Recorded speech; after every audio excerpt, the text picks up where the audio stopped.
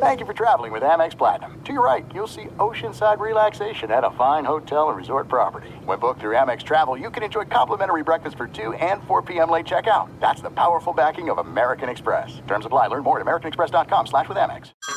Hey everyone, it's Ted from Consumer Cellular, the guy in the orange sweater, and this is your wake-up call. If you're paying too much for wireless service, you don't have to keep having that nightmare. Consumer Cellular has the same fast, reliable coverage as the leading carriers for less. And for a limited time, new customers receive their second month free when they sign up and use promo code MONTHFREE by May 31st. So why keep spending more than you have to? Seriously, wake up and call 1-888-FREEDOM or visit consumercellular.com. Taxes, fees, and other third-party charges will apply. See website for additional details. Had enough of those supplements that leave you feeling nothing? Symbiotica is your solution to great-tasting, all-natural supplements that actually work. Crafted with premium plant-based ingredients, their products have no seed oils, fillers, or toxins. Try them out and actually feel the difference today. Visit Symbiotica.com and use code IHEART for 15% off plus free shipping on your subscription order. Again, that's 15% off plus free shipping on your subscription order. Go to Symbiotica.com, Symbiotika.com. Getting ready to take on spring? Make your first move with the reliable performance and power of Steel battery tools. From hedge trimmers and mowers to string trimmers and more, right now you can save $50 on select battery tool sets. Real Steel. Offer valid on select AK system sets through June 16, 2024. See participating retailer for details. The Book of Joe podcast is a production of iHeartRadio.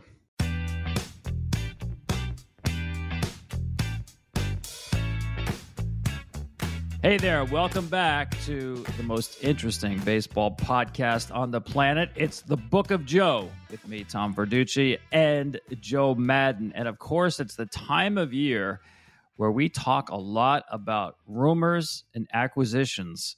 So, Joe Madden, I have to first ask you about a rumor I'm trying to confirm about an acquisition on your part. I have heard that you purchased a fire station. Is this true? It is true. Purchased a firehouse in Wilkes-Barre to store my cars. Was looking for a garage here in Hazleton. Couldn't find anything really appropriate. So I expanded the search engine and ended up with a 1899 firehouse in Wilkes-Barre. It'll easily hold 8 or 9 cars, but it's in wonderful shape. Upstairs is the old captain's room, the old lieutenant's room, actually the locker room, and another room way upstairs. And the roof top actually the roof's in great shape. You go up to the actual rooftop where the siren is. Yeah, pretty special. I'm going to actually eventually do the podcast out of there. We get it all settled down. Should be able to close by the end of next month. 1899. It's on the registry for historic buildings in Pennsylvania. It's pretty cool.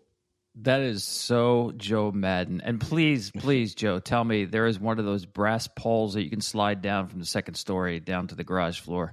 How about 2 of them?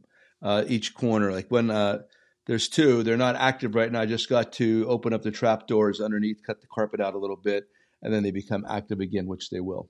Best deadline acquisition this year, a fire station. Well, I promised you this is the most interesting podcast on the planet. And to prove it, we've got a very interesting guest. It's Scott Bradley. You might know him from his days as a catcher in the big leagues, but also 25 years as the head baseball coach at Princeton University.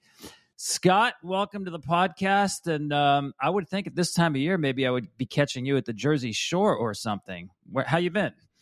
The Jersey Shore for a college coach, it's busy time for us. I've watched more summer league travel baseball over the course of the last 6 weeks than you could ever possibly imagine. Wow. Hey, before we get to, I have a lot of questions. I'm sure Joe does too about college baseball. But I got to start with deadline acquisition. I totally missed this. You were actually a trade acquisition. It was your last year in the big leagues, July of 1992, traded from the Cincinnati Reds to the New York Mets. You were traded 3 times, but what was that one like, Scott? I don't even remember that one. I'm sure you must. Well, you didn't remember it because it was a minor league deal. The Reds didn't need me anymore. Clint Hurdle was managing the Tidewater Tides at the time, and they were extremely thin and had lost, I think, all their catchers at that point. So I had a chance to go play for Clint for the last 2 months of the season, but all in Tidewater. Never had anything to do with the big league team. So I got to ask you, at that point, are you starting to think about a career in coaching? At that point, I think I had already started to think about a career in coaching. Some of the pro teams that I were with had talked to me about the following year, about going into coaching, going into managing. It just so worked out that in the off season, I had a chance to go to spring training with the Mets at that point. Jeff Torborg wanted to be able to have 3 catchers. So I went to spring training with the Mets with the idea that I had one last chance to make the team as a kind of a super utility player at a time when it wasn't cool to be a utility player. It meant that you weren't good enough to play in any one spot. Went to spring training with the Mets. That was the wacky spring training with, the Vince Coleman and the Brett Saberhagen and the bleach and all the craziness going on. And I was released at the end of spring training. And at that point, went home, wasn't sure what I was going to do. And then the Braves picked me up, had a chance to play in back to Double-A. So I was sort of going in reverse order, back down the chain. And at that point, I started thinking about, all right, I need to decide what I wanted to do. I knew I wanted to stay in baseball, and some coaching opportunities came up at the end of that year. Just wanted to backtrack there a little bit. You talked about you're busy right now out there recruiting. For me, as a collegiate player, summer ball was my favorite time of the year. I really enjoyed the summer leagues. I played in the Atlantic Collegiate Baseball League and eventually got signed because I ended up in Boulder, Colorado, playing for the Boulder Collegians. Otherwise, I don't know what would have happened. I wanted to play in the Cape Cod League. I never got a chance. I almost begged them to go up there. They wouldn't take me. But I'm curious, like right now, who or what are the best, considered the best summer league teams right now? Where's your main recruiting playground right now? Is it just anywhere? Is Alaska still pertinent? I'm just curious because I don't even know what's going on in summer league baseball for collegians, which I used to absolutely love. Yeah, well, summer league for our players, the Cape is still the cream of the crop. Okay. Everybody wants a chance to go to the Cape. It's interesting how the MLB draft and the timing of everything has really impacted all the collegiate leagues. So there's a big turnover in the Cape. Their rosters are big numbers right now. They're allowed to bring in a lot of players on what they call temp contracts. The transactions in the Cape Cod League is just it's crazy.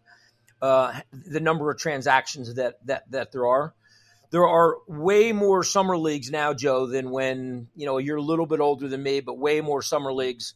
Like you mentioned, Alaska used to be a terrific league.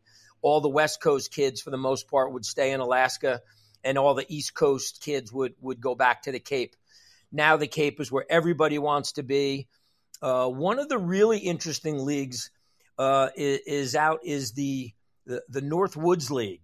It's run like a minor league system. They play 75 or 76 games. It's all geared on 6-7 day road trips, 3-game series, 4-game series. It's almost too much. I know a lot of the Power 5 schools will let their kids go up there for maybe half a season, but then they want them to come home because they just think it's too much baseball, which I know you and I probably, it's a hard time fathom that there's anything too much baseball for a college player to have in the summer. Who subsidizes that? How did they subsidize that league where they're playing almost every day? The Northwoods League, it's all they have owners. Really? So the owners run it. They run it like independent minor league team franchises, ticket sales. It's got to be fun. It's got to be fun for the players, though, right? I mean, it's a great experience. It is, but you know what, Joe? The players are different these days. It's interesting how many of them want downtime and how many of them want to go to their private pitching instructors, right, and how many of them want to go to Driveline, and how many of them want to go train up at Cressy. It's really interesting that the kids right now, that from my experience, so many of them would rather train than play, or they try to find a combination of it. Right. And I think it's really sad because there's nothing like these summer leagues and how much it impacts your college career after that. And just growing up in general, I mean, just growing up, living on your own like that, away from home, possibly for the really away from home for the first time. And then the other part I always enjoyed about it was the competition itself. That's when I found that I can play against people from California, Colorado, or Texas, Oklahoma. Because being from a small town in Pennsylvania, I didn't know. I was playing for the Scranton Red Sox in the summer. So I don't think these ancillary components aren't spoken about enough. It's not just about playing, who you're playing against and who you're competing against. And whereas before you might have been like, the better guy in that area, now you get to this more difficult part where everybody's involved. That was my takeaway. When I got to play with Boulder, more than anything, I finally realized I can play against the better collegiate guys in the country. And that was really important to me. Moving along, though, like with all this driveline stuff and all these other versions of or methods of teaching, do you find that being conflicting with your own group when you get back to Princeton? When you get a guy that you've been working with a certain thing, all of a sudden they get back there and you've been working with his guru, and all of a sudden things change a bit. Is that bothersome? Do you talk about that in advance with them? Do you stay in touch with them? How do you avoid the conflict of instruction sometimes? Yeah, it's a great point, and it's something in today's sort of baseball where you can't ignore it and you can't, dictate it. So the only way to really have success is to work with them. Mm-hmm. So I talk to all my players before they're going to go. We make sure that there's communication between us, whether it's myself or my pitching coach, and these facilities. There's a lot of good at these facilities, but we want to make sure that we're all on the same page. When they come back, I want to know what they've been doing. I want to know the terminology that's been used. A few years ago, I had a different pitching coach at the time, but Mike Russo, we actually sent him out to Driveline because we had 3 or 4 players that, on their own were going to go out there. And we sent Mike out to Driveline for a week just so he could see exactly what they were doing so that we could all be on the same page. But you really have a chance to alienate yourself and your program if you just tell the kids, no, you cannot go to Driveline, or you cannot go to, Cressy, or you cannot have, your own hitting instructor. Right. I just want to make sure that there's communication between all of us. All we want is that the players have success. So we just need to know how to communicate, the same way. When it comes down to summer league showcases, are they still a big part of the scouting component within your the collegiate structure, also professionally? Where do they bring kids to certain spots? Do kids pay to go to certain groups? I mean, I'm so anti travel teams where kids pay money to be on teams and travel. I'd much prefer them play for Hazleton or West Hazleton or try to win for Tamaqua, but all of a sudden they become mercenaries at a very young age. Is the showcase games and are that still a big part of this whole situation? It's bigger than ever, Joe. Really? It's bigger than ever, and it starts at 8, 9, 10 years old. That these kids are on these travel teams and on the travel circuits and going to these showcases where kids are being rated nationally as 8, 9, and 10-year-olds. It's, and again, this for the high school. And I had, 2 of my 3 kids, played college baseball and some professional baseball. And, Tom with his son the same way, in that with as much as sort of we love the American Legion and the town teams and where games really mattered, this is just what we have today. And you have to try to make the best of it. The college coaches are going down. There's a huge tournament going on in Atlanta now. Over 400 teams. The college coaches that are there are traveling hundreds of miles every day to get to fields within a 30 or 40 mile radius of Atlanta. And it's just the way it is. I personally don't believe it's the way to develop players. It's one game after another. It's very little practice. Yeah. The games really don't matter. It's like, okay, everybody, we lost this game here today. Let's now pack up our stuff and go over to field 7, where we're now going to play, another game. You have not only DHs, you have XHs and RHs and all kinds. They usually hit 12 and 13 man lineups. Pitchers You don't know whether for a coach of a team, you don't know whether you're going to a tournament to play 4 games or 7 games if you get in the playoffs. So to me, it puts pitchers at risk that all of a sudden your team is playing extra games. Pitchers are coming back on short rest. And these pitchers now when they're throwing knowing that there's college coaches around and all they care about is what the radar gun says. Just one more point, please.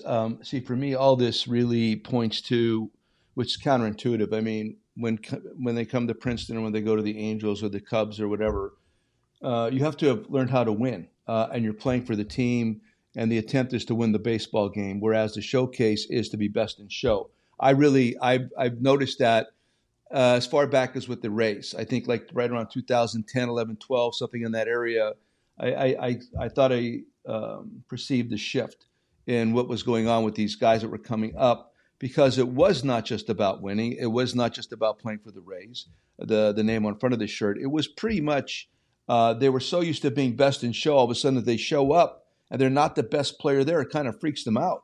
You know, sometimes they don't know how to cope with that. I had one player in mind. I'm not going to mention his name, but it really did.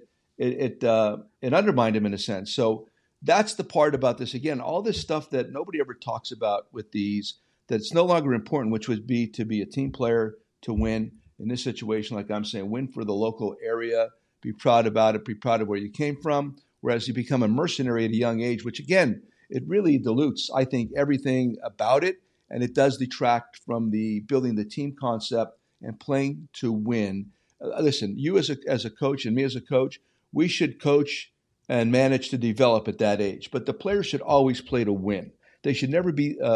They should never think that they're being developed. That was always my premise when I ran the minor leagues for the Angels. I used to say that to the coaches specifically. Listen, you guys are here to develop them, but I want them to think they're here to win. And that's the separator for me, and that's how you build a great organization.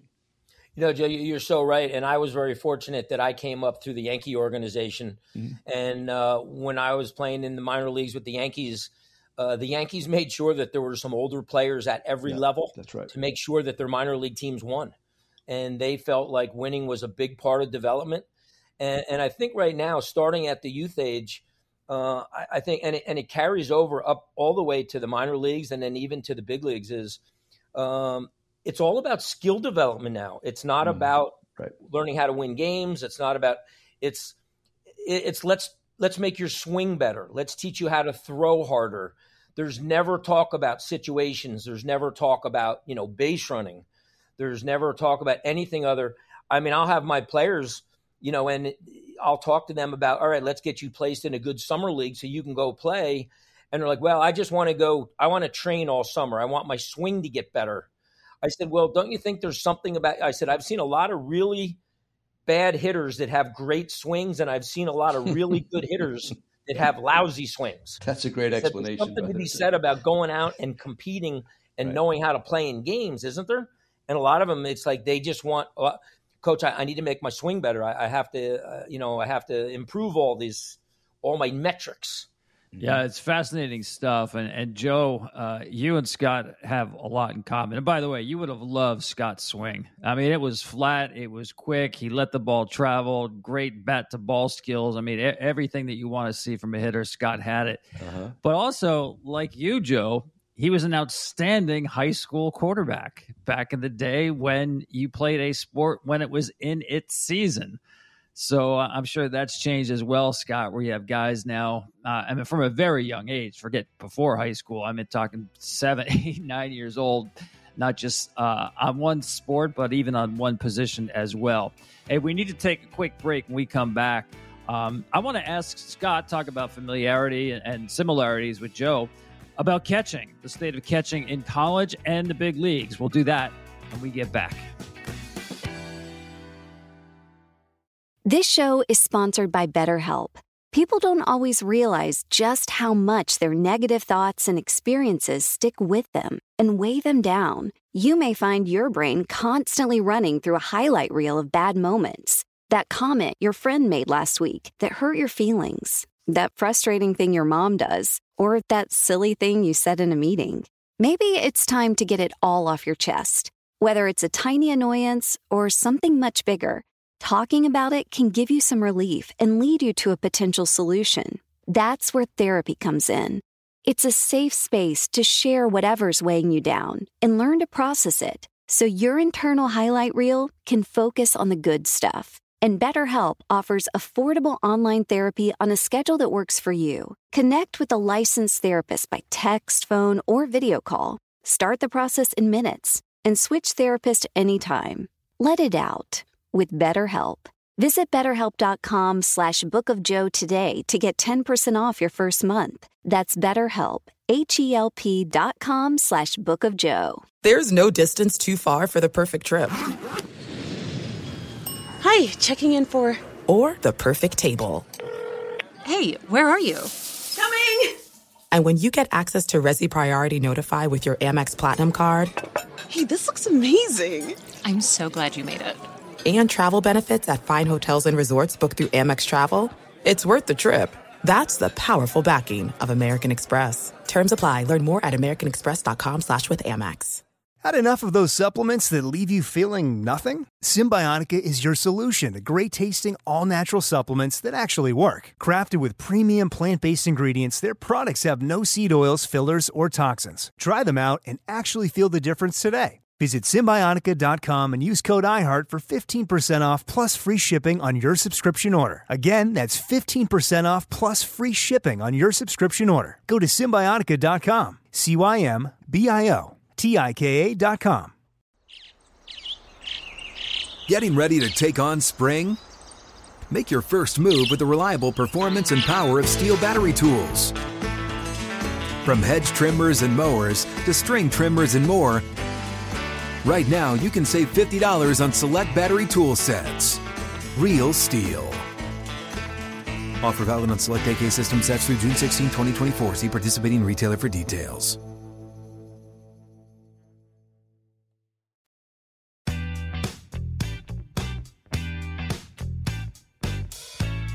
We are visiting with Scott Bradley, head baseball coach at Princeton University, former big leaguer. And Scott, I mentioned catching.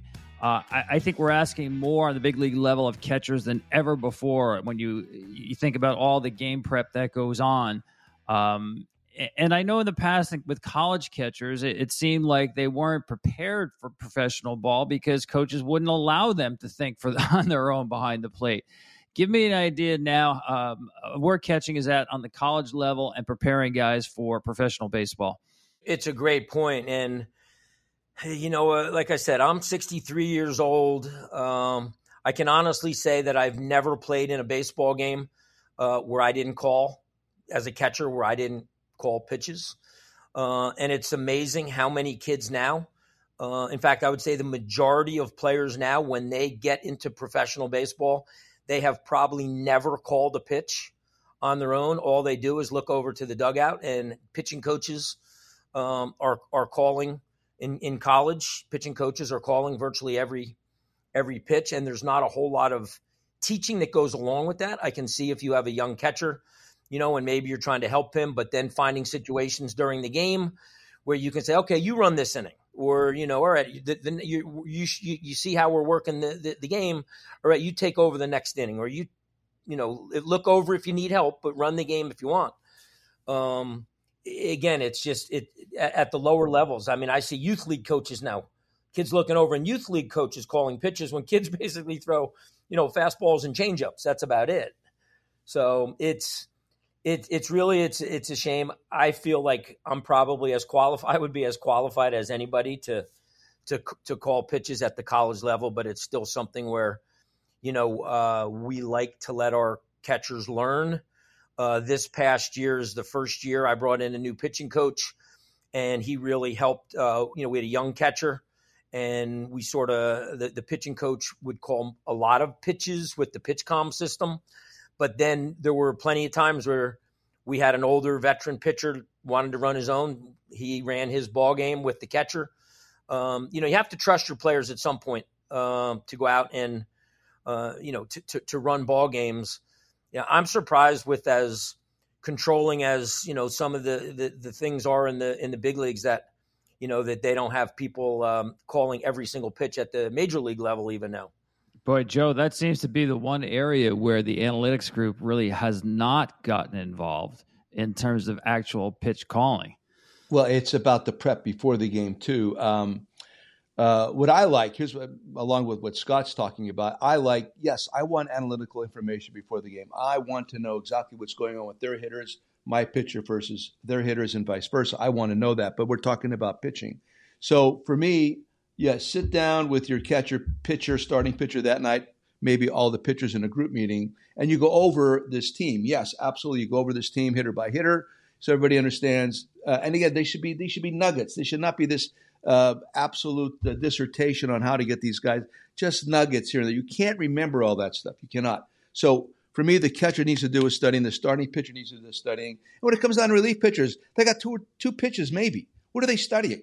I mean, they're going to go to their best stuff in the moment also. You got to know what not to do in a particular moment. That's it. But that's it. They have two pitches. A starting pitcher, for me, the third time through the batting order, that's where you have to be able to pitch and maybe withhold something earlier in the game. All this stuff, wow, it just drives me insane sometimes. But yes, pre-game meeting, pre-series meeting, I like the ability to have a catcher look in during the game when he's a little bit uncertain and find something from the bench. That's what we did with the Cubs. I talk about Mike Barzell. He's been on our show. Borzy was so good in Chicago. The catcher was calling the game based on their meetings that they had before the game, but it gets hot sometimes. And sometimes you just don't know what to do. Just a quick peek in. Here comes a sign from Borzy to the catcher. Let's do this. I like that. It's tantamount to quarterbacks don't call their plays anymore. Middle linebackers have to find out what's defense supposed to be played. Everybody relies on everybody else, and you're not permitting people to understand and learn on their own. I still believe that's the best way to do it. I like the idea of the preparation. Absolutely. I do that myself as a manager. But once the game is in progress, go ahead and do what you prepared yourself to do. Little nuggets during the game. Have a method that you're being reminded about something. For me, it was the cheat sheet in my back pocket.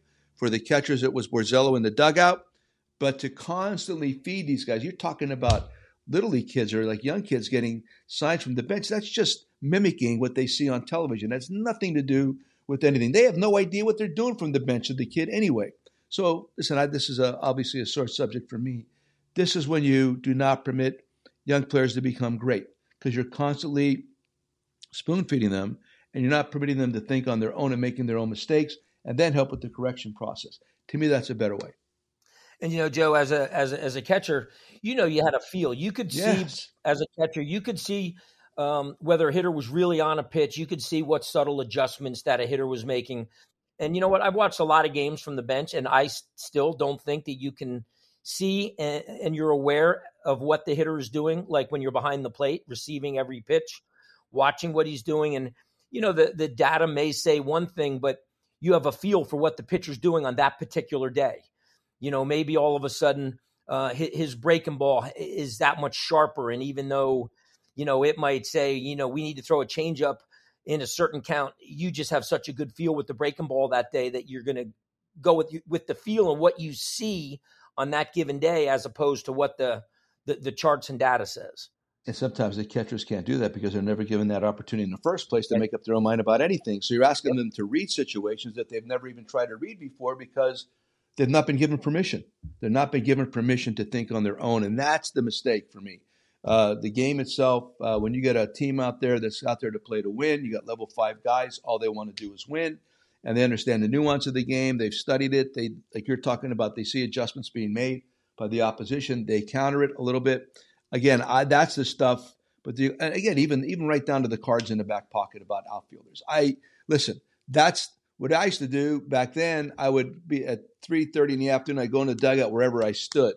And then I would have somebody stand out there at straight up in left field, straight up in center field, straight up in right field. And I would look at a sign behind wherever he was, and I knew that was straight up.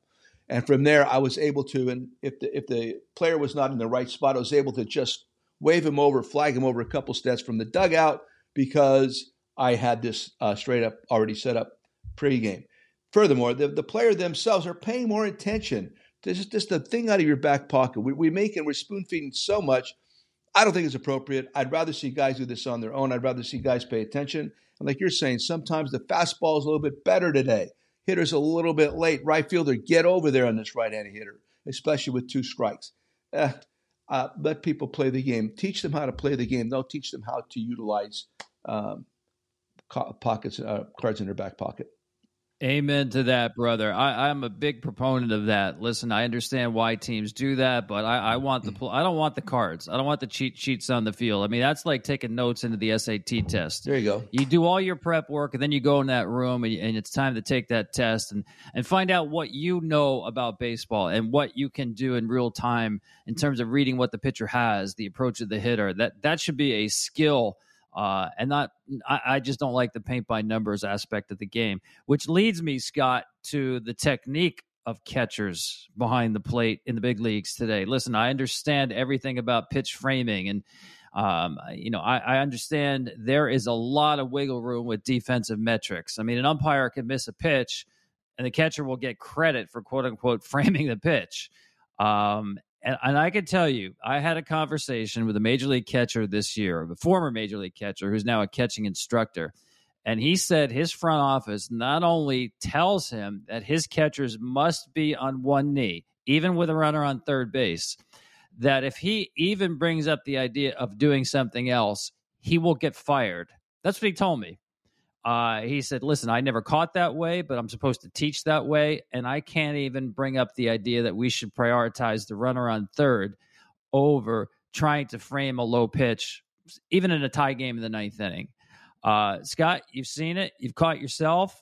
Give me your thoughts on the technique of catchers, especially with catchers down on one knee. You know what? I think people spend too much time looking at breaking things down on video so much. I know as a former catcher, the worst feeling in the world was having to run to the backstop to retrieve a baseball.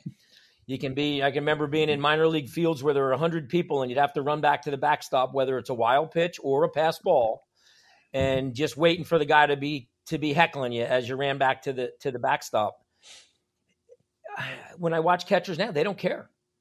You know, it doesn't make any difference if a ball gets to the backstop. That's no big deal. I'm doing my job. I'm trying to manipulate the strike zone or whatever else. But there's risk reward to this whole thing, and you see, to me, 90 feet in certain situations is more important than whether the pitch is a ball or strike. And as you mentioned, I don't think Johnny Bench or Pudge Rodriguez or those guys, I don't think they had a hard time receiving strikes and keeping the low pitch in the strike zone. You watch catchers, and if they had strong hands, you wanted to make sure that when the ball hit the glove, that the glove just never took it out of the zone. But to put these guys on one knee, where I see so many situations where there's not even an attempt to block a ball, to keep it in front of you, and with runners on third base, I mean, I've seen over the last couple of years quite a few pass ball walk-offs. And to me, there's risk reward to everything. I can see being able to do both. I can see, in certain situations or whatever, if, being on a knee and things like that. But when there's a runner on third base or a runner on second with no outs, where if you give up 90 feet, the game's you're going to have a tough time winning that ball game. To me, you have to do whatever possible to keep the ball in front of you. And I think that you're more athletic, not only on balls in the dirt, but when you're down on one knee, you see a lot of high fastballs that catchers can't get to either because they just can't react to it. Well, see, they're instructed not to care about that. See, that's the whole point. You get the blessing that if the ball gets by you, it's okay. It's okay because they think it's going to be, percentage-wise, you have more opportunity to catch a strike than the pitch that you're not going to be able to block. I think that's what the logic's going to be. Regarding that. So they're instructed to not care if the ball gets by them. It was horrible. What you're talking about, I hated it like we used to take infield practice all the time. If a ball got by me on an outfield throw, just an infield practice, I wanted to kill myself. I mean, you just did not want to ever, like you said, go backwards. And when you're talking about in the past, good pitchers, glare was enough. I mean, talking about receiving balls and strikes, if the pitchers of the past, the outstanding pitchers of the past, with their catchers, if you did not receive well, you're going to hear about it from you caught some very good pitchers. Even though I didn't play in the big leagues, I caught a lot of good guys going up to the big leagues, and they would let you know. If you're not presenting well, if you're missing some pitches for them. And the other part of it is talking to the umpire. I mean, just the relationship with the umpire. And that leads to another topic for me. I'm amazed that umpires are not more vocal about not pulling pitches, which really comes down to. It's really pulling a pitch. If the pitch that's a ball that they pull to become a strike, to me, if I'm an umpire, I'm saying, listen, brother, keep doing that. You're not getting anything.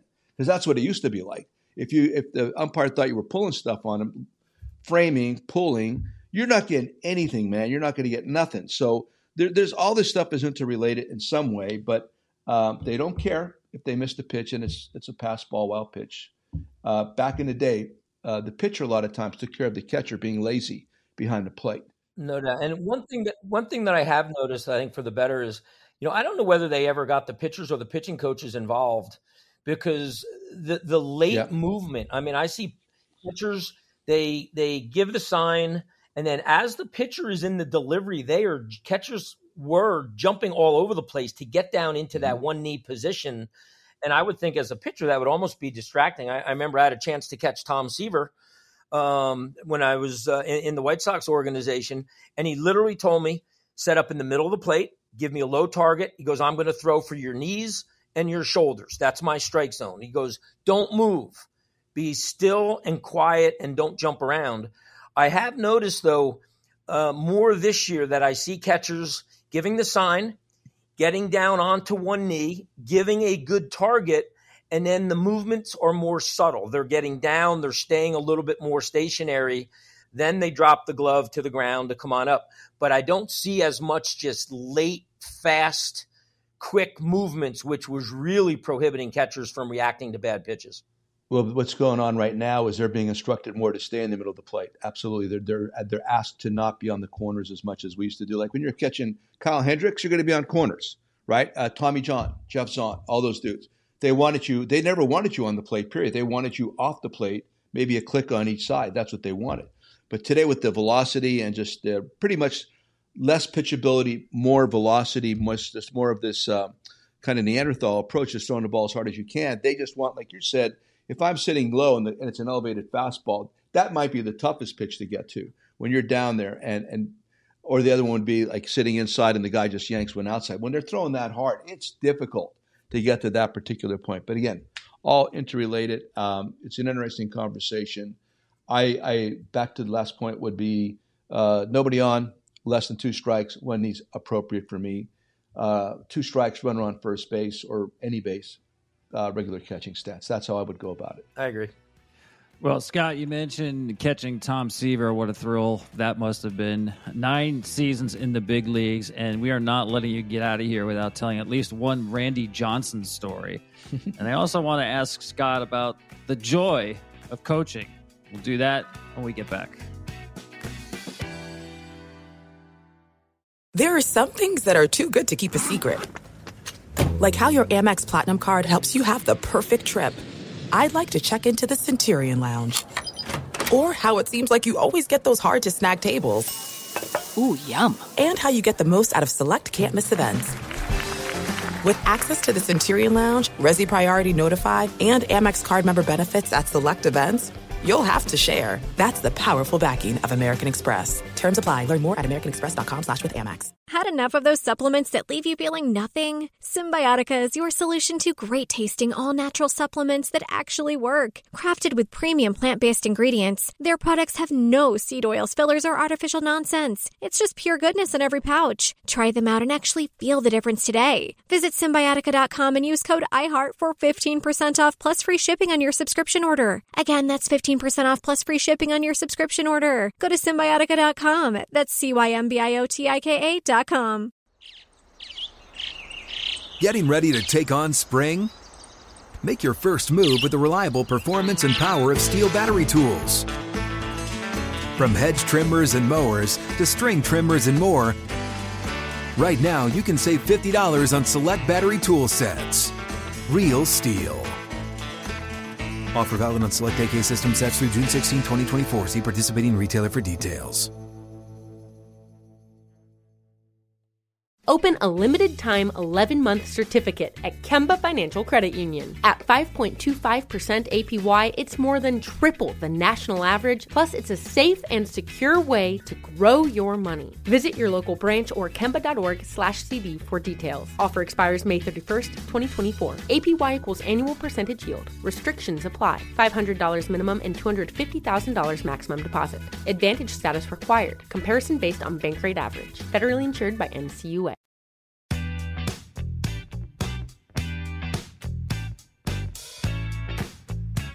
Welcome back to the Book of Joe podcast. Our guest is Scott Bradley, head baseball coach at Princeton University.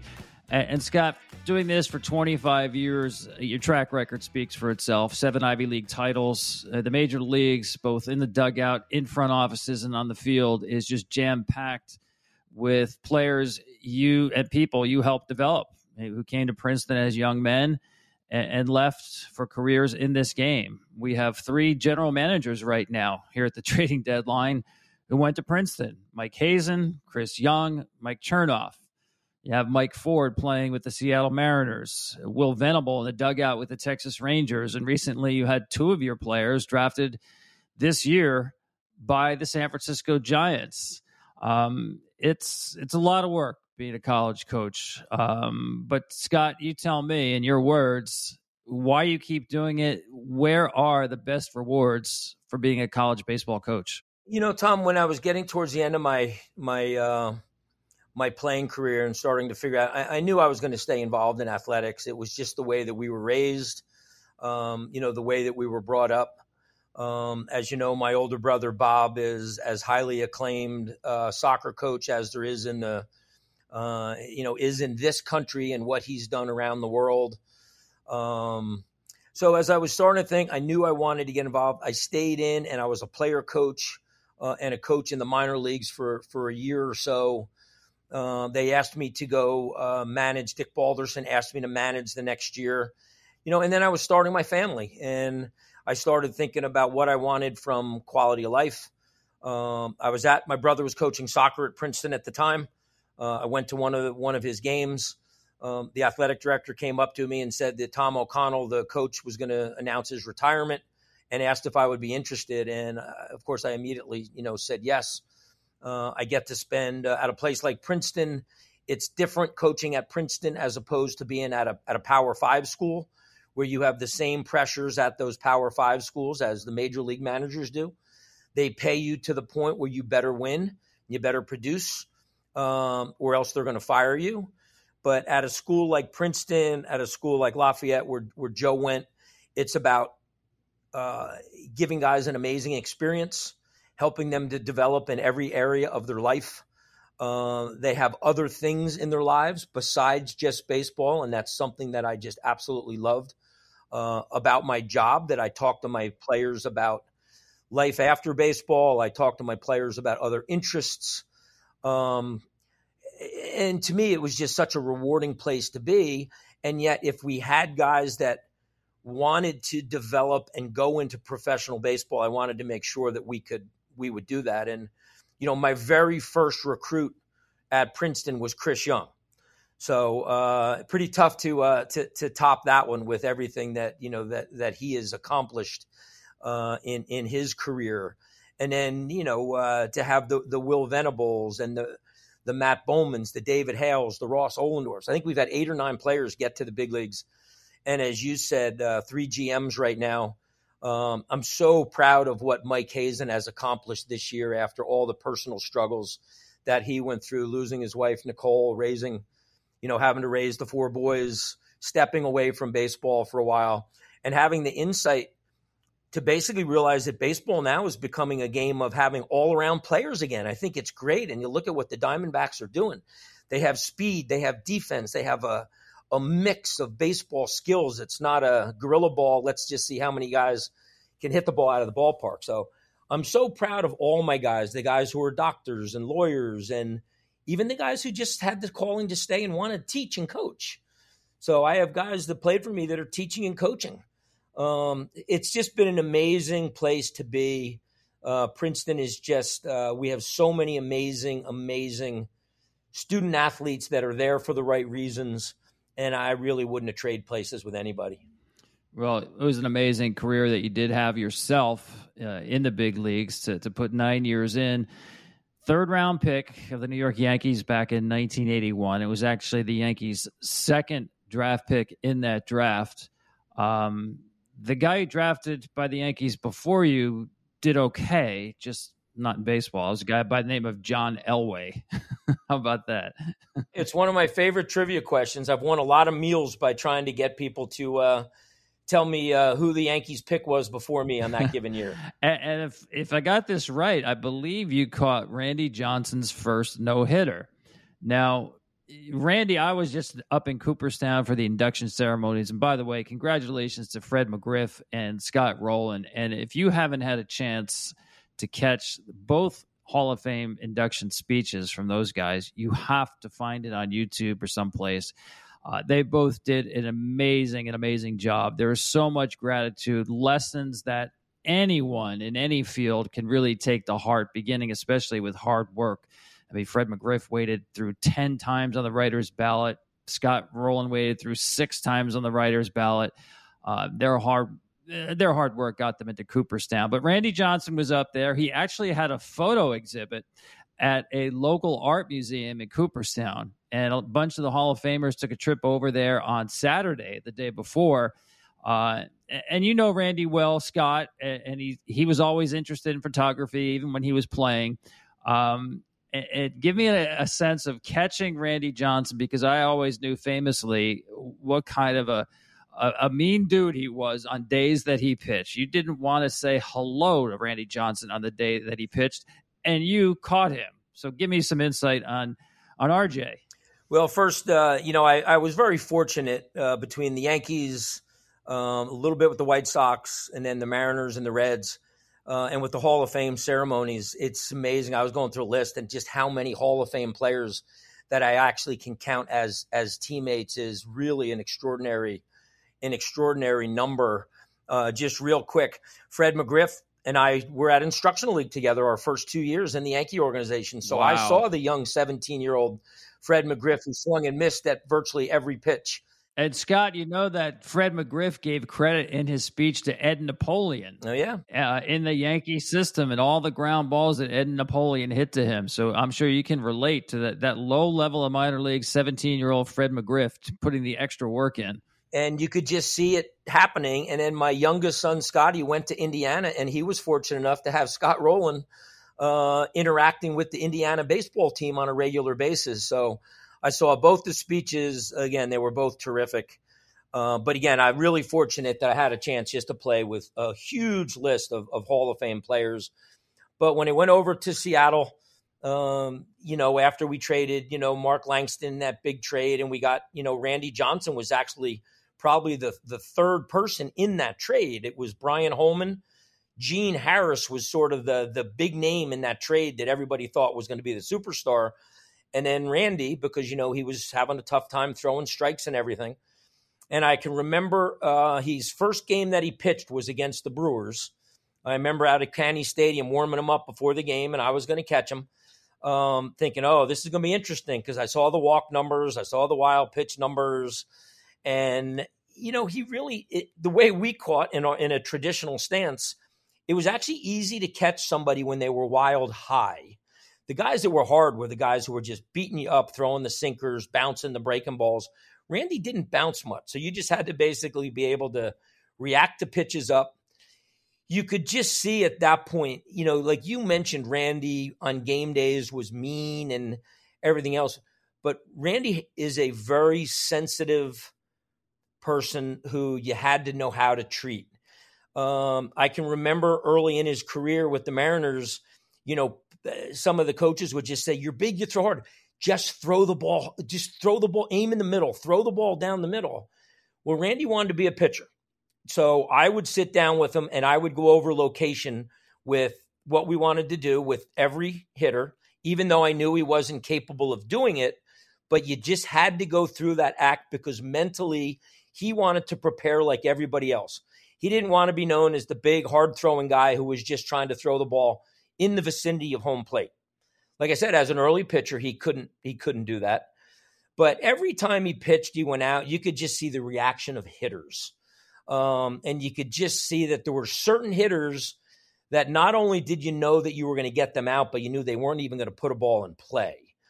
So one thing led to another. And then, the game that he pitched against the Tigers, I've always felt that the one important skill a catcher has is you have to be able to remember. You always want to stay out of patterns. You don't want to throw the same pitch in the same count. The Tigers had a veteran team with the likes of Chet Lemon, who Trammell, Whitaker took the day off that day.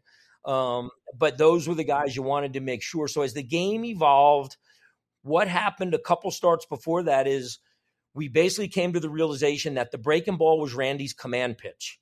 He would overthrow his fastball. He would end up 3 steps away from third base in like a whirly bird finish when he would throw his fastball. And every time you called his slider, he would be perfectly in balance. He wouldn't overthrow it. And so from there on, and that was probably the first game where anytime he fell behind hitters, we would throw a breaking ball, whether it's 2-0 count, 3-1 count, because he never overthrew it. And he did walk 6 in that game, but he never walked more than 2 in an inning. I don't know if he ever walked 2 in a row. And the last pitch of the game, Mike Heath swung at probably the highest pitch. I think I had to jump to catch it that Mike Heath swung at. And then I can remember running to the mound, and all I could think about was, Yogi jumping into Don Larson's arms. And I started thinking, okay, well, Randy's too big. I can't jump that high. But there was a great poster in Seattle of all of us with Randy. And it was like we were the Lilliputians in Gulliver's Travels. It was like we were all hanging on Randy's waist and his arms were extended. And I don't think we had a guy that came up above the middle of his chest. So needless to say, a great thrill. And I think catchers feel as much a part of no-hitters as the pitchers do. And speaking of great thrills, it reminds me of something that Scott Rowland mentioned in his speech. I thought his greatest moment that he would identify would be a pennant-winning home run, Game 7, 2004 NLCS off Roger Clemens. Instead, he told a beautiful story about, by far, his best moment was his first day in the big leagues in 1996.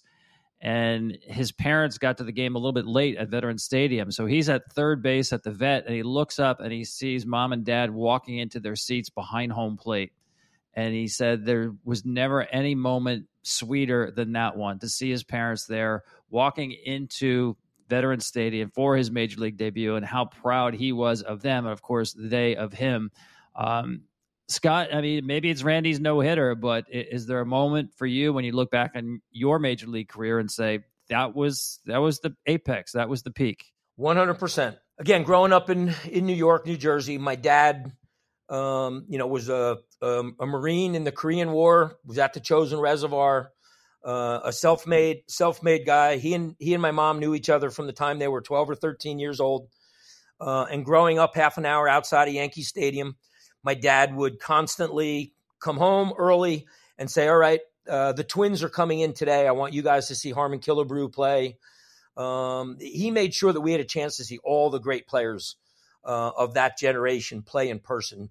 Took us to Cooperstown, made sure that taught us not only how to play the game, but how to appreciate the game and to have a passion for it. So I had a great season in AAA. I think I was the International League MVP and Rookie of the Year. I got called up to the Yankees at the end of the year. That to me felt like a reward for having a really good minor league season. The next year, and again, you were there, I went to spring training, made the team out of spring training, opening day in Yankee Stadium, being introduced as a member of the New York Yankees. It was the day Mickey Mantle was allowed back into baseball after he and Willie Mays had been banned for being part of working for the casinos. And they were allowed back into baseball. We had a great dinner the night before. Roger Maris and Mickey were there together. And I can just remember, just like Scott Rowland did, looking into the stands at Yankee Stadium, seeing family and friends, and knowing that I made the Yankees and it was opening day, New York Yankees. I believe we won the game. I think it was a game that Ken Griffey Sr. made that amazing catch up in the like Junior did years later. Down the left field line, yeah. But just being a member of the New York Yankees, knowing that I had made an opening day roster for the New York Yankees basically was, I don't think anything gets better than that. Well, that is so cool. I mean, as you can hear, Joe, Scott not only is a great college coach, but we go way back, and not just covering Scott when he got to the big leagues, but we played actually against each other in American Legion ball. We played with each other in college summer league. And I can honestly say, not just because I've known Scott for a long time, that the best attribute or compliment you can give a college coach is when you can tell someone you'd want your son or daughter, if it's another sport, to play for that person. And Scott is that kind of person. You know, Joe, Tom and I, like he said, we go way back, and I don't know if Tom's ever shared with you or not, but his dad was a legendary football coach in our area. So the Verducci name was something that we always bantered around our house, that's for sure. I actually saw a photograph of Tom split out wide left at Hinchliffe Stadium, Paterson, New Jersey. He looked like he meant business. I really enjoyed that particular photograph. I'd love to know what occurred after the ball was snapped. I'm sure it was a run. 3 yards and a cloud of dust. It was 32 left. Just a dive. I was nothing but a diversion as a wide out, except in the state championship game against Bergen Catholic. There you go. We'll save that for another day. Well, Scott, we have all our guests play a game with us, and it's very easy. We call it a reading from the Book of Joe.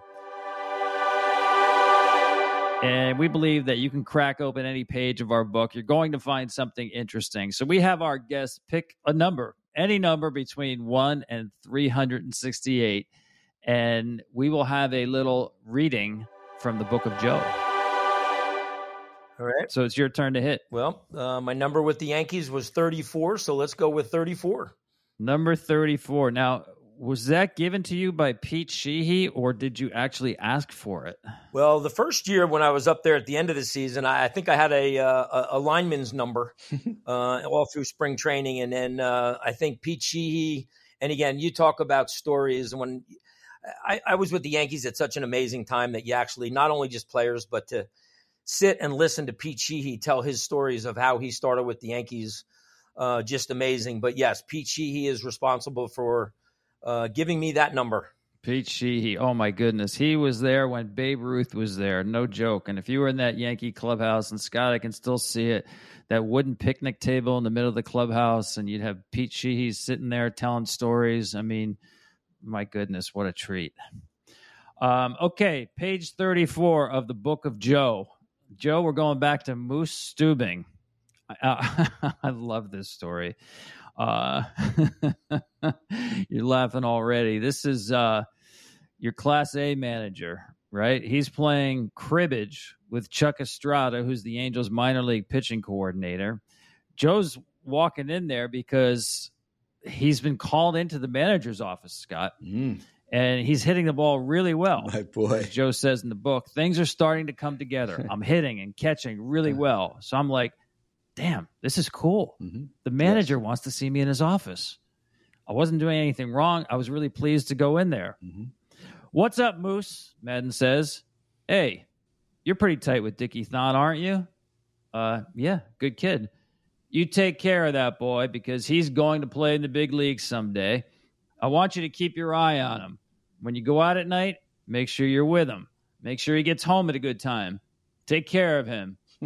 He will be in a big league shortstop one of these days. That's it? That's it. Madden walked out shaking his head. Nothing about me. Crickets about me. Not a word. Moose and I, we had a good relationship. I don't want to say love-hate, but you got to be freaking kidding me.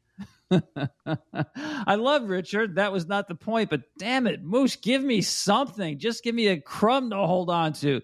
Not even, hey, nice going. You're catching the ball well. Nice double in the gap last night. Nothing like that. Nothing. Crickets. So that's what I got out of my manager. I love that story. That's all true. And as you started, I could just see myself walking in that small little Johnny O'Donnell Stadium manager's office. I was playing really good. I thought, here we go. Something's good's happening.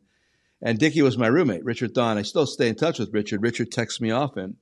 And he was really good. He was like 17 or 18 at that time. Really nice player. Wonderful. But that was it. I get this.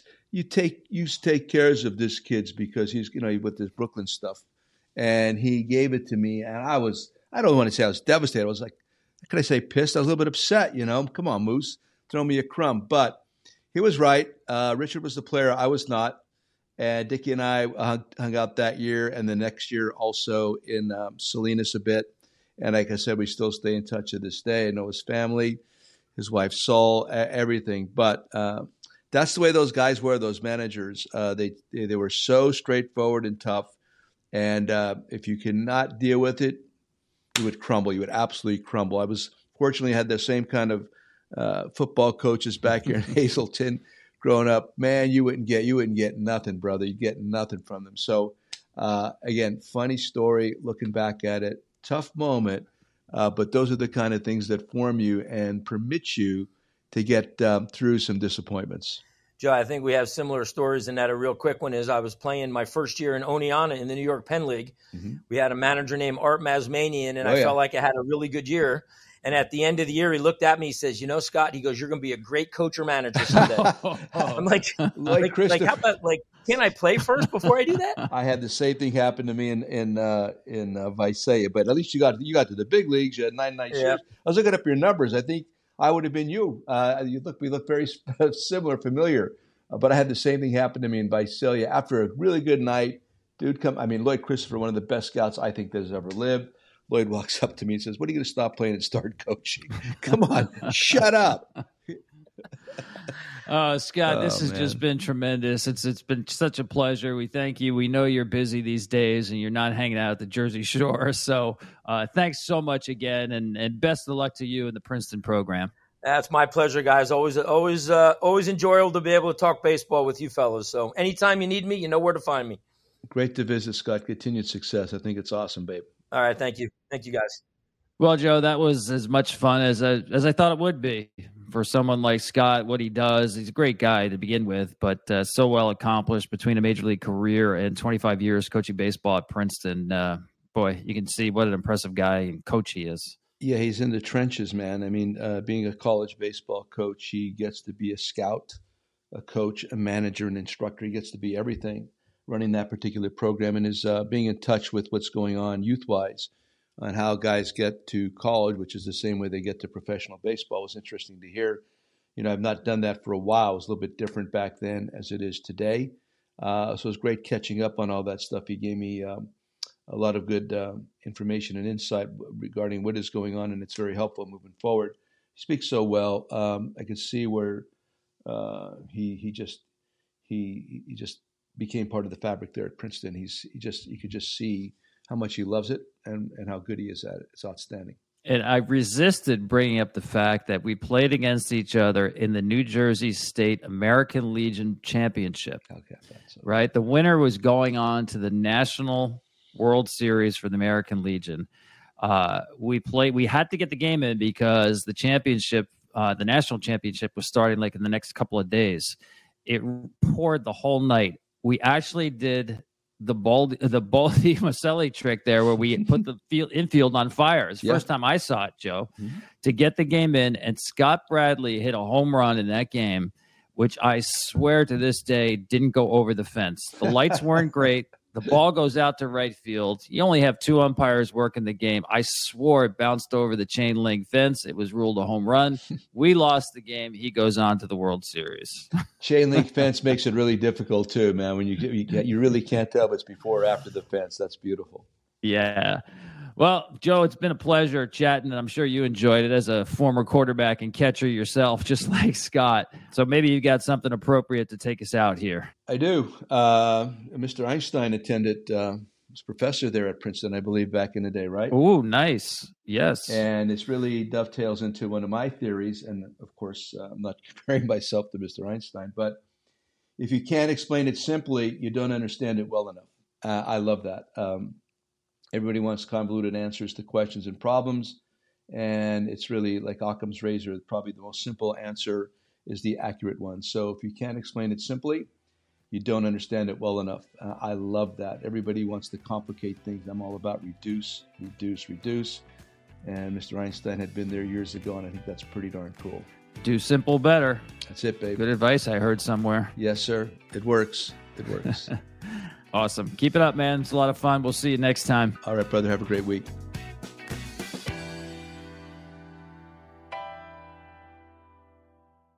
The Book of Joe podcast is a production of iHeartRadio. For more podcasts from iHeartRadio, visit the iHeartRadio app, Apple Podcasts, or wherever you get your podcasts. This show is sponsored by BetterHelp. It's a simple truth. No matter who you are, mental health challenges can affect you, and how you manage them can make all the difference. That's why everyone should have access to mental health support that meets them where they are and helps them get through.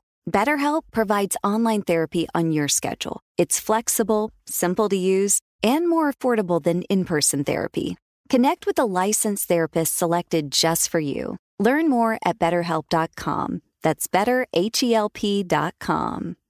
Thank you for traveling with Amex Platinum. To your right, you'll see oceanside relaxation at a fine hotel and resort property. When booked through Amex Travel, you can enjoy complimentary breakfast for 2 and 4 p.m. late checkout. That's the powerful backing of American Express. Terms apply. Learn more at americanexpress.com/withAmex. When you have health insurance, it's easy to forget about your out-of-pocket costs. That can be a lot of money. But are your bills accurate? It's estimated over 50% of medical bills contain errors. HealthLock can help. HealthLock technology securely connects with your insurance and flags any overbilling, wrong codes, and fraud. You can even have HealthLock work on your behalf to get money back from select past bills. To date, HealthLock has helped its members save over $130 million. To save, visit healthlock.com today. Getting ready to take on spring? Make your first move with the reliable performance and power of Steel battery tools. From hedge trimmers and mowers to string trimmers and more, right now you can save $50 on select battery tool sets. Real Steel. Offer valid on select AK system sets through June 16, 2024. See participating retailer for details.